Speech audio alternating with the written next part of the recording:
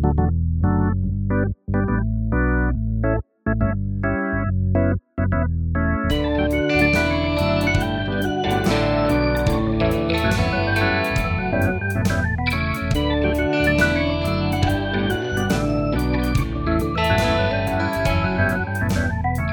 and welcome to the 90 Minutes or Less Film Fest. My name is Sam Clements, and this is the podcast that celebrates films with a 90-minute or less runtime.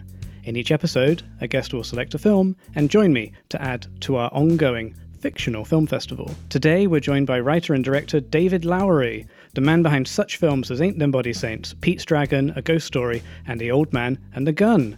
Hi, David. Hey, how's it going? Very good, thank you. Thank you for dialing in today. I love talking about running times. Good, that's good. This is the podcast for you. Now, I was looking at your filmography before we started this recording, and you have made an under 90-minute film, an under 90-minute feature. Is it The Old Man and the Gun? Your very first one. Oh, St. Nick? What is that, like 86? According to the internet, it's like, 80, 88, 89?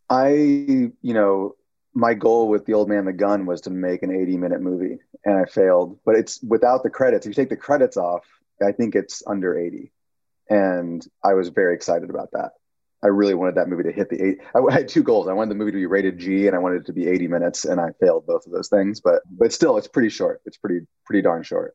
Yes, a lot of your films are just over 90 minutes long, I discovered. Like A Ghost Story, Saints, Old Man and the Gun. They're all sort of just hovering just above 90 with the credits. I bet if you took the credits off of them, all of those would be under 90. Because I think they're all like I can't remember how long they are at this point. Like I haven't seen Ain't the Body Saints since it came out or before it came out. But I'm guessing that's like 93 minutes in that zone. And Ghost Story is probably 93, something like that, which is really satisfying. Although I do wish Ain't the Body Saints was actually longer. I have weird relationships with time in my movies, and sometimes I cut them too short because I get worried that people will get bored. And I think with Ain't the Body Saints, I cut that one a little too short. I should have just let it be more boring. Just some great inserts of some static sort of scenery. That'd be really nice. We shot a lot of those. Like I shot a much more boring movie, in a good way, I should say. But I shot a much slower, more contemplative film, and I cut it to the quick, which is good in some ways. But I do wish it had room to breathe. But at the same time, I got that running time with an all important 9 in front of it, and that's really important to me as well. You're preaching to the choir here. Your most recent film, The Green Knight, was one of the many films delayed because of COVID and everything. What's it like sort of sitting on this film that's sort of out there? You've got the posters out there, the trailers out there. A lot of people are thirsting after hot Dev Patel. Yeah. But we can't see the film yet. It's really interesting because I have a very interesting relationship with my movies when they're done, which is that I finish them. I never look at them again. I always say they don't belong to me anymore. They belong to the audience, or they belong to the world. So I try to free myself of the possessive aspects, like this is one of my children or this is my piece of work. I try to let go of that as quickly as I can when I finish a movie. And this is the first time where I've had to do that with also knowing that, that no one's seen it. Like it's just letting it exist. It exists unto itself. And so I've let go of it, but no one else has seen it. I think it's a valuable process to go through. I appreciate it. I will say, of course, also that by virtue of not having to release the movie in May, I completely recut it over the summer because I just couldn't resist it. We never finished it. We never delivered the movie. So I was able to just keep tweaking it until finally in October or November, when we had to finally put our pencils down, we delivered it. And so now it's done and it's sitting on a shelf, but I did get to keep working on it. And one of the things that happened, unfortunately, was that the running time grew into a zone that if I were to look at the movie on Netflix or Apple TV or wherever people will ultimately probably see it the most, even though I do hope it plays in cinemas this summer, and saw the running time, which is 126 minutes, I would just feel a little sadness because that's one of my least favorite running times. I also know that every movie has, a good movie will be as long as it needs to be. And this movie, we got it to where I think it needs to be. But on a very base level, when I'm, sitting down on after a long work day to watch a movie, and I see a movie that can't quite commit to being 2 hours and pushes past it a little further, I'm always like, oh, it's a little too long for tonight, which is a terrible thing to do. I always say that my favorite movies are, 90 minutes or less, or 3 hours or longer. And that middling 2 hour plus ground, I always am sort of a little disenchanted with, in spite of now having made a movie that fits squarely within it. Yeah, you're right. Like, I love the extremes. I love those short, sub 90, sub 80, beautiful. And I also love the 4 hour plus. What an epic. I mean, I love going to the cinema to see something that is longer than 4 hours. And I've seen like Bellatar's Satan Tango twice in the theater. And that's both times it's been a, formative experience for me. And I love just sitting down and making that commitment and just knowing that I'm going to be in a world for longer than I normally would be. And that is one of my favorite movie going experiences. And on the flip side, I love just being able to dip into something and knowing that within 90 minutes or less, I'm going to have a complete story and be, go on a complete journey, and that it will ultimately be a very short period of my lifetime that I spend there, but it will feel full and complete. And that's really exciting too. That's the sign of their success, isn't it? Like, you've taken someone on an emotional journey and they come out feeling like they've had that experience, and then they look at their watch and they go, "Oh wow, that was less than 90 minutes." And it's a indicative of how malleable time is when you're telling a good story, and how, you look at Satan Tango, for example, and there are hours of that film, all 7 hours of it, but there's hours within that 7 hours that, not a lot technically happens in terms of the story. And yet so much is going on that every moment is full and rich, and you could just, you could easily make a 14-hour version of that movie that's probably just as good. But the flip side of that is when you have like this incredibly, almost exhausting emotional experience all crammed into like 88 minutes, 89 minutes. And that's really wonderful in its own right. So for this podcast, when I reached out to you and said, David, we'd like to come on, can you pick one under 90-minute movie? How did you approach that challenge? What went through your head? Well, I thought of a lot of my favorite movies and then went and looked and saw that they were all just over 90 minutes, or more often like in the 1 hour 40 mark. And I certainly, instantly thought about Fantastic Mr. Fox, which unfortunately had already been selected. And it was really funny to think about how many movies that I kind of like think in my head are about 90 minutes were really more like 145 or 144. Like I was like, oh, I can talk about The Fountain, but no, that's an hour and 40 minutes. And there's so many movies I think about as being short or surprisingly short that are actually just over 90. And so it took me a while to sort of like, really settle on something. There were a lot of like, easier choices that I could have made, but ultimately I wanted to talk about something that had sort of just been simmering in my mind for a little while, partially because I'm working on a science fiction film, or writing a science fiction film, and that's Fantastic Planet.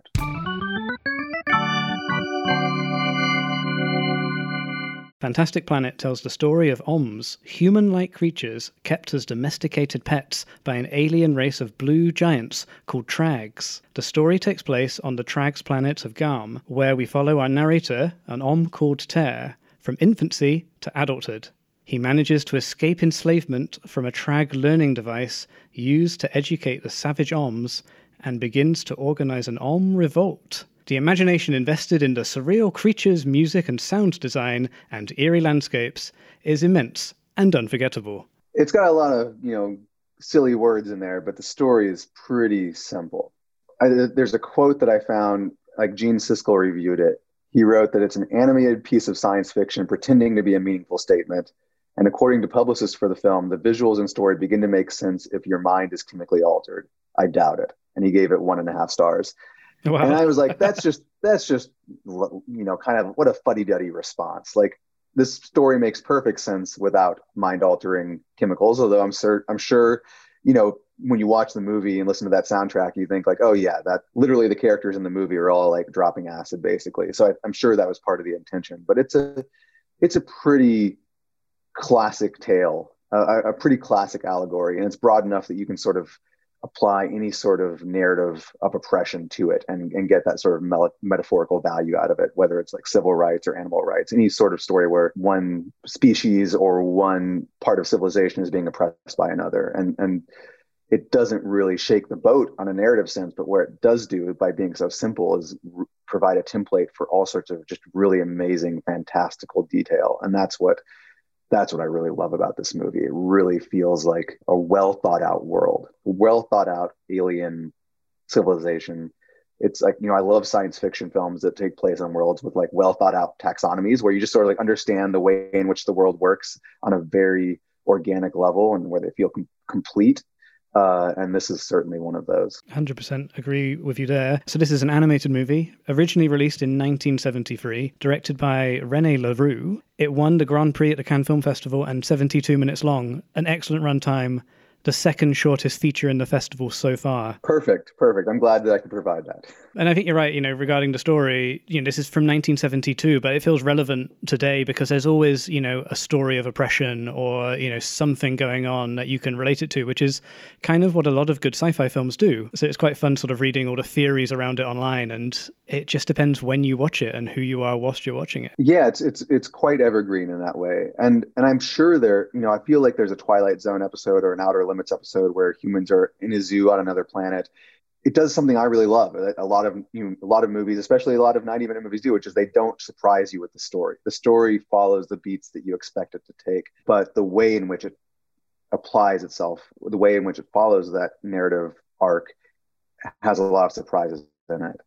And that is really, that's the type of storytelling I love. I love knowing where a movie's headed. I love knowing what is in store for me on a narrative level, so I can focus on other things like the design, the creatures, the world itself, and also just sort of like the crazy like little details they put in here, like the whole meditation thing, the idea that, again, this movie is 1973 and it was probably like being produced, they're probably making it at some point in the late 60s. So you really have like that countercultural vibe to it. And there's a lot of free love going on in this movie. And when you get to the ending, when they get to the titular fantastic planet and find out that what's going on there is that the drags, the large blue aliens are meditating their way to another planet to, as the film puts it, hold strange nuptial rites with other species.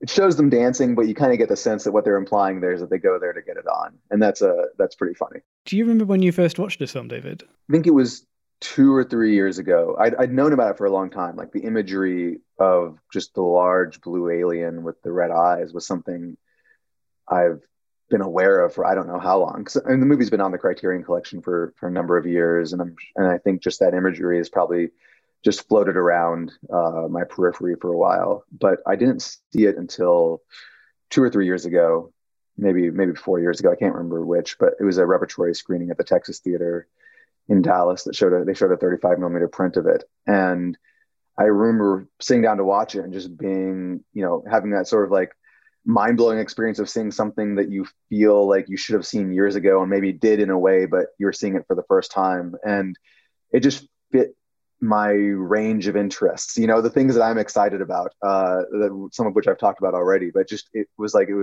this movie is something I've been waiting to see, and now I'm finally seeing it, and I didn't know I was waiting to see it.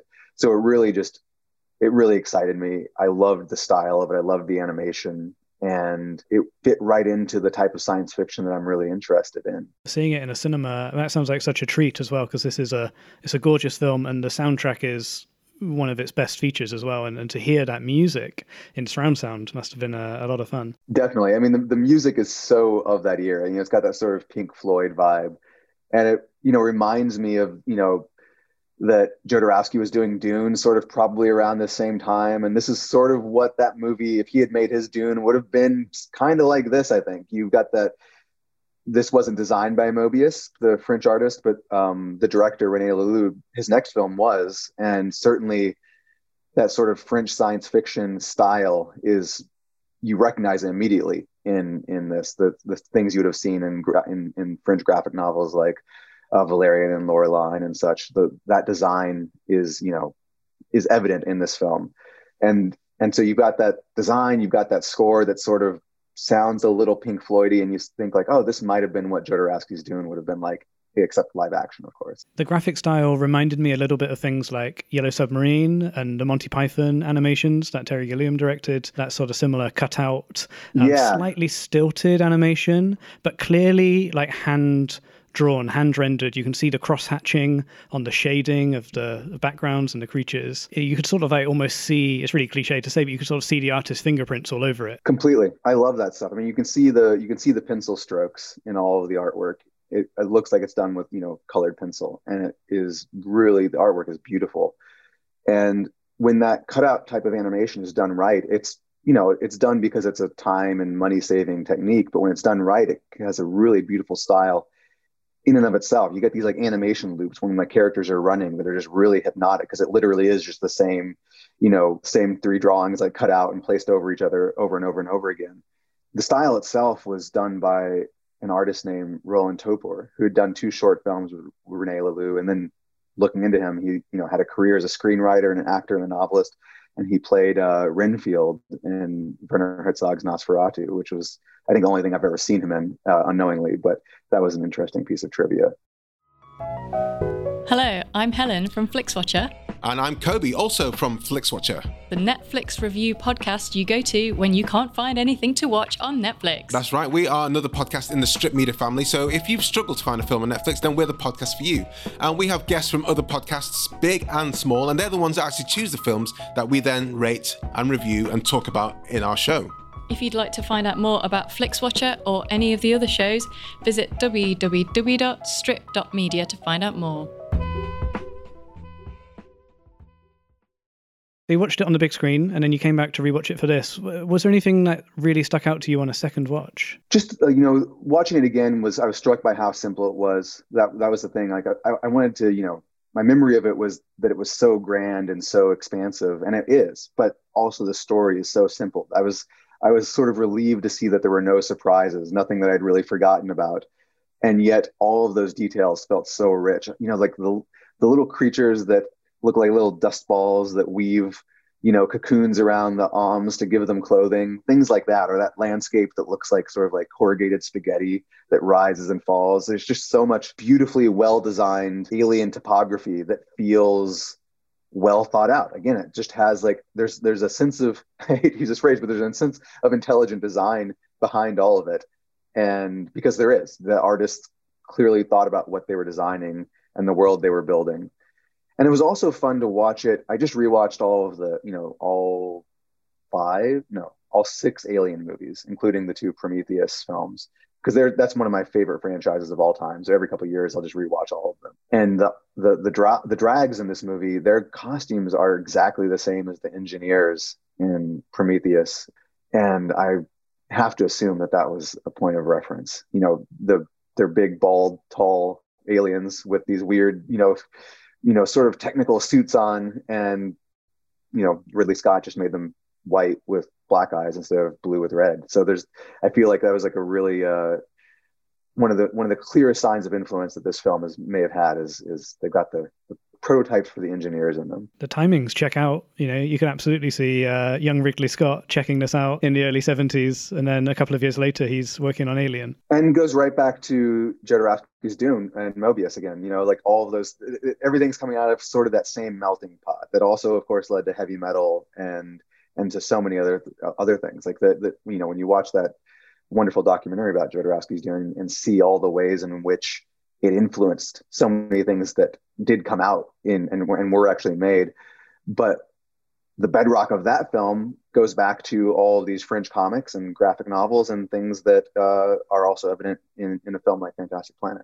You're right about the ecosystem. Like, even though it's a fantastic film, it's sci-fi, everything kind of makes sense. There's a hierarchy on the planet. There's, the higher being, there's the humans who are just really big in number, but there's also all the wildlife and the creatures. And I loved that. I loved sometimes there's interludes in the film where a creature will eat another creature, and you can sort of see how this ecosystem works. And those little details were really what made the experience so rich for me. It's something that James Cameron did in Avatar. And of course, Avatar has a whole lot more going on. But part of the thing, I kind of dream of a movie like Avatar that creates an entire world where it's more like Planet Earth. And you're just like watching these ecosystems exist and function the way we would in a nature documentary on Planet Earth. And that's sort of what I'm working on with my own sci-fi film in a way, but it's a dream of mine to see that, and this film participates in that to a certain degree that really excites me.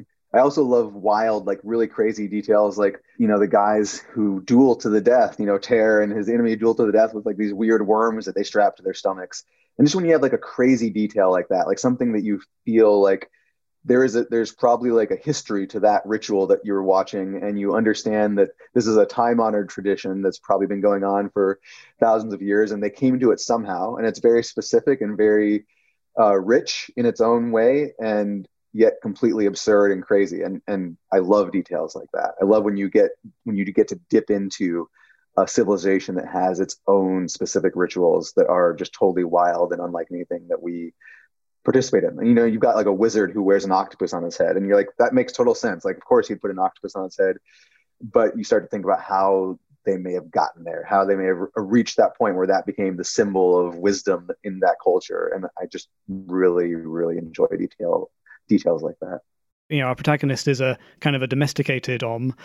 He grows up and then gets set free into the wild. And when he meets the wild Oms, it's a society which has been going on for, you know, decades and decades and decades. So everything is just absolutely, this is how we duel. We have these weird worms strapped to our chest like they're riding a hobby horse or something. Yeah, exactly. And it's sort of showing, not telling the audience. Like, we're just immersed in it. And the film's just full of that stuff. By illustrating it to us and showing it to us, it shows how well thought out the design for this movie is. Completely. And it really, another thing it does is just gives you a perspective on how small we are as a species, not just in terms of size, in terms of scale, because obviously the drags in this film are gigantic, but just in terms of the way in which we exist within a time frame. And the idea that, you know, these have been living on this planet for how many years? Like hundreds, thousands? We don't know, like probably thousands, because they've developed this culture. And how, you know, in the grand scheme of things, what a microcosmic blip that is. It's sort of that universe in a shoebox kind of thing that, you know, is often deployed in a sci-fi movie or a Muppets film occasionally. Yes, exactly. Which is quite fun. Yeah, I think my favorite example of that is like in The Matrix, realizing that Zion has like risen and fallen countless times over the eons. And just the idea of like, oh yeah, that thousands of years go by in an instant when you are functioning on a level that is not human. And humanity just goes through makes the same mistakes, does the same things, has the same goals. Yes, exactly. If only we can get to the point where we're meditating our way to interplanetary orgies. That's the next level of consciousness that we have yet to figure out. Oui, c'est de la poudre à couleur.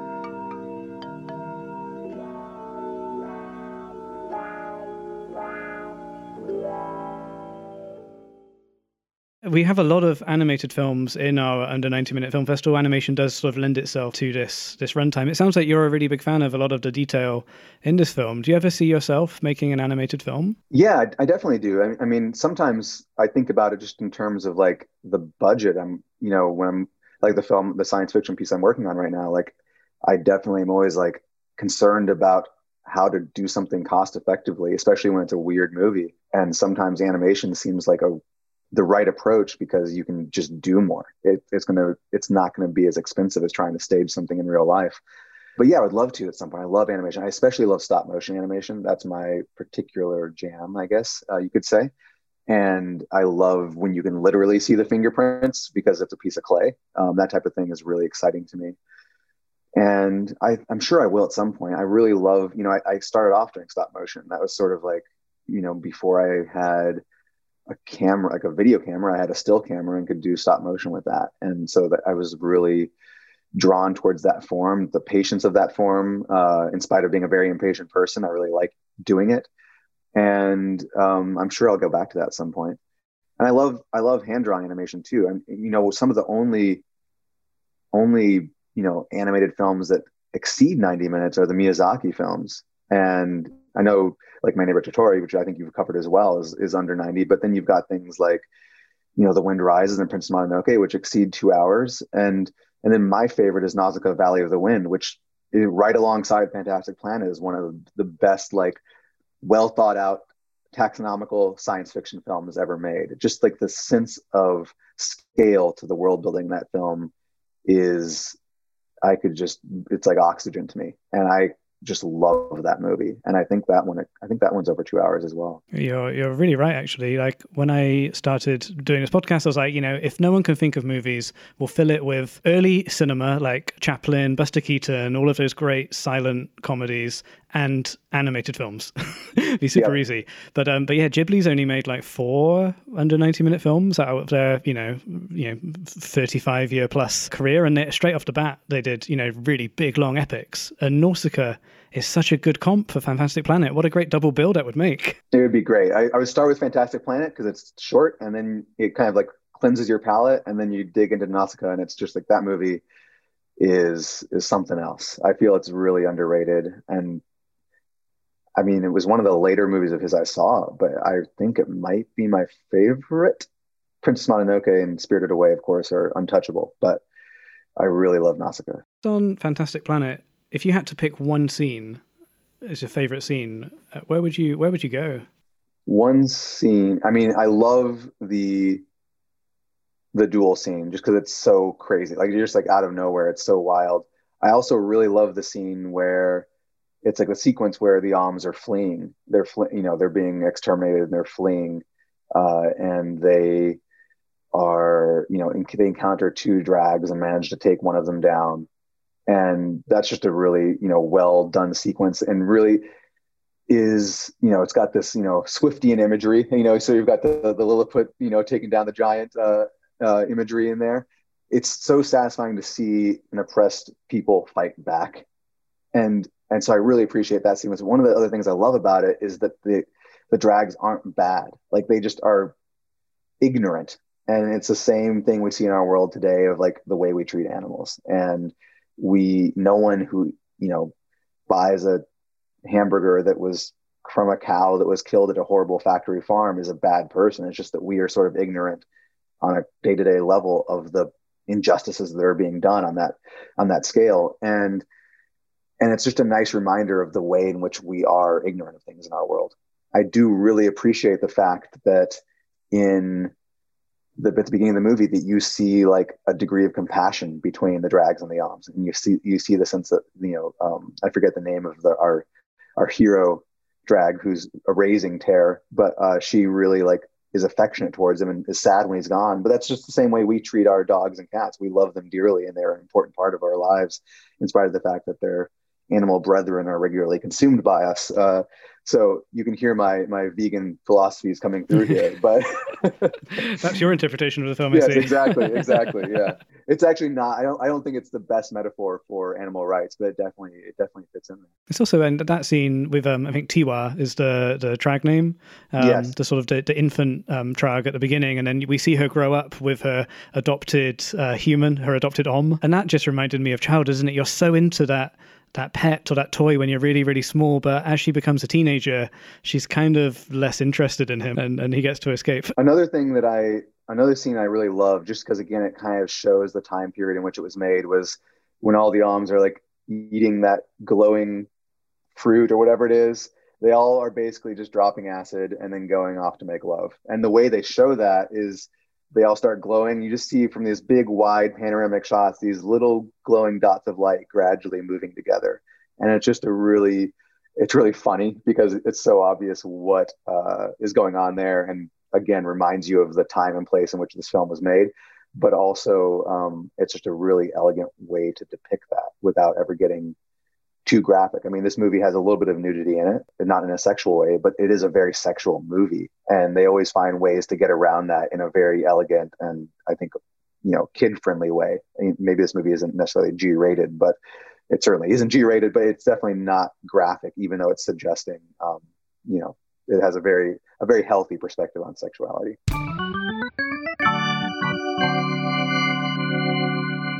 Fantastic Planet is in our 90 Minutes or Less Film Festival. We've talked about seeing it at the cinema already because that is how you got to see it, David. But at our festival, if we could give you a blank check to show this film at any cinema or location you'd like, what would be your dream venue? When I think about that, I try to think about just my favorite place to see movies and like what is my favorite cinema to go to? Like what is like you sort of like return to the same place like it's a comfortable old chair, and that's just like where you feel at home as a moviegoer. And so it's not about like saying something crazy like let's show it on the moon or let's show it on a different planet. It's more about what is the most comfortable place for me to present this movie. And there is a cinema in Milwaukee, Wisconsin called the Oriental, and I'd want to show it there. And I can't really explain why, other than that was one of the very first art house cinemas I ever went to. It's a beautiful, ornate old cinema. I believe it's a landmark now, but I can't say for sure. And I've been back to it a few times recently when I go to the Milwaukee Film Festival. And I grew up in Milwaukee, Wisconsin, which is why I was introduced to the cinema. And it's just this absolutely gorgeous old movie palace. I saw 2001 there in 70 millimeter for the first time. And I think this movie would play very well there. I love it when someone's got a link to a venue they choose for this, but it sounds like you could also probably achieve that by approaching the Milwaukee Film Festival. And as a festival programmer, they'll be like, it's 72 minutes. Of course, David, let's do it. They can squeeze in so many other movies that day. It's fantastic. As part of, your commitment as a guest curator at our film festival, we've got the cinema in place now, which is great. If you had to decide on what snacks and drinks would be available for the audience, what would you like to go for? Is there something that you personally enjoy having whilst at the cinema, or something that might just be a fun pairing with this movie? I mean, I guess I'm not one that would necessarily partake, but edible, THC infused, cannabis infused items probably would be encouraged by the filmmakers on whichever scale he feels appropriate for the individual. I neither, endorse that or, would prohibit anyone from doing that. But that's I think that would be appropriate. Beyond that, I'm just a big, hot coffee and pretty much just coffee. I'll drink a cup of coffee in a movie theater. Some movies I'll get popcorn if it feels like a popcorn movie. But I just I think for this one, I mean, it's just too good. It's like if you were to show a Cheech and Chong movie, obviously you just go with like weed brownies. And for this one, some sort of psychedelics seems like the right approach. I don't know if I'd go for it, but I mean, Gene Siskel definitely didn't think it would help, but I think, it would definitely be the right move to make. I think it'd be a fun experience with the music, especially. I feel like the music might be more influential in that state of mind than maybe the visuals, because the visuals they're pretty wild already. It's like watching Yellow Submarine. You don't need anything. And if you could invite someone for a Q&A afterwards, either someone involved in the film or someone you think would get a kick talking about the film, who would you like to hear on stage afterwards? I don't know why, but I just was watching and just assuming Darren Aronofsky must be a fan of this movie. And afterwards, I was like, have I heard him talk about it? I don't know if I have, but for some reason he comes to mind. But I also would just love to know more about Roland Topper, the production designer and artist whose work he designed the look of the movie. And he worked with René Leclerc on a couple short films prior to this. René Laloux, I'm sorry. Just doing a quick dive into his Wikipedia, his life and career is really, really fascinating. And I just would love to hear more about it and learn more about it and see more of his work. So I think he would be my choice for to come do a Q&A. Maybe in the foyer of the cinema, we could get some, sketches, production work sort of mounted, have a mini exhibition to go in and kind of prime the audience and let them mull around afterwards and drink it in. Sell his novels in the lobby and then maybe do a screening of movies that he's acted in, like Nosferatu, which I would love to see that movie on the big screen again. I think that this film and the filmmakers even though the image was really striking to me when you mentioned the name of the film to me and I recognized it, I haven't really heard that many people talk about it or revisit it in like retrospectives or anything. No, it's surprisingly, you just don't hear much about it. I mean, I can't remember where I first heard about it. I just know I saw that image of the large blue-skinned alien with the red eyes, but I don't know if I heard about it from a filmmaker. Maybe I did hear Darren Aronofsky talk about it at some point. He's obviously a big science fiction fan, but I don't know where I first discovered it. And when I saw it was playing at the cinema, it wasn't like I'd been waiting years to see it. It was just like, oh, that image that I'm somehow familiar with. I should go check this out. That's why it caught me by surprise. That's why it was, I think, so revelatory in its way, was that just I hadn't really heard much about it. It wasn't, an unsung masterpiece that I knew I had to see at some point. It was just a curio, and what a wonderful curio it was. I think for any kind of cineast or film fan, this is definitely worth, seeking out and checking off that watch list because, like you say, it influences so many things that come after it. And it shares so many similarities with Planet of the Apes and that similar story of, an uprising and humanity being a second-class kind of citizen in a futuristic society. Definitely. I mean, I was trying to think, is this a hugely influential movie? And I don't think it is, but I think it participates. It's part of a culture that influenced a great deal, which again is that, the sort of French graphic novel, science fiction graphic novels, that again, you see that rippling through, especially in, the 60s and 70s where, when I'm just going to use Valerian and Laureline as the starting point, 1967, you see that ripple through into Star Wars, and then Star Wars ripples through into everything else. And so this participates in a movement within science fiction that I think was greatly influential, even if this movie in and of itself wasn't directly influential to that many things beyond, I think, the engineers in Prometheus. I'm going to just draw the line in the sand. I think this was a direct influence on that design. I don't know if I'm right or not, but I feel like it had to have been because it's so precisely exactly the same. Well, there you go. Well, thank you so much, David, for talking to us today and for giving us Fantastic Planet. I really look forward to seeing The Green Knight. I guess, for people listening in the future, you'll have your next Disney film, Peter Pan. That would be sometime in 2022. Then maybe this science fiction thing that was indirectly or directly influenced by Fantastic Planet will be after that. So we'll see. We'll see if anyone's crazy enough to finance it, or maybe I'll have to make an animated film to get the budget down, but we'll see what happens. Brilliant. Well, thank you so much, David, and look forward to seeing you soon. See you soon. Thank you.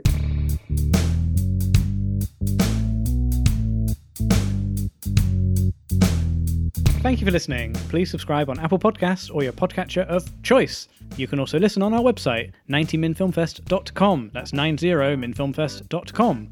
You can contact us there or on Twitter and Instagram at 90minfilmfest. The podcast is produced by Louise Owen and me, Sam Clements. The show is edited by Louise Owen with sound mixing and additional editing by Luke Smith. Our music is by Martin Ostwick and our artwork is by Sam Gilby. And we'll be back in a couple of weeks.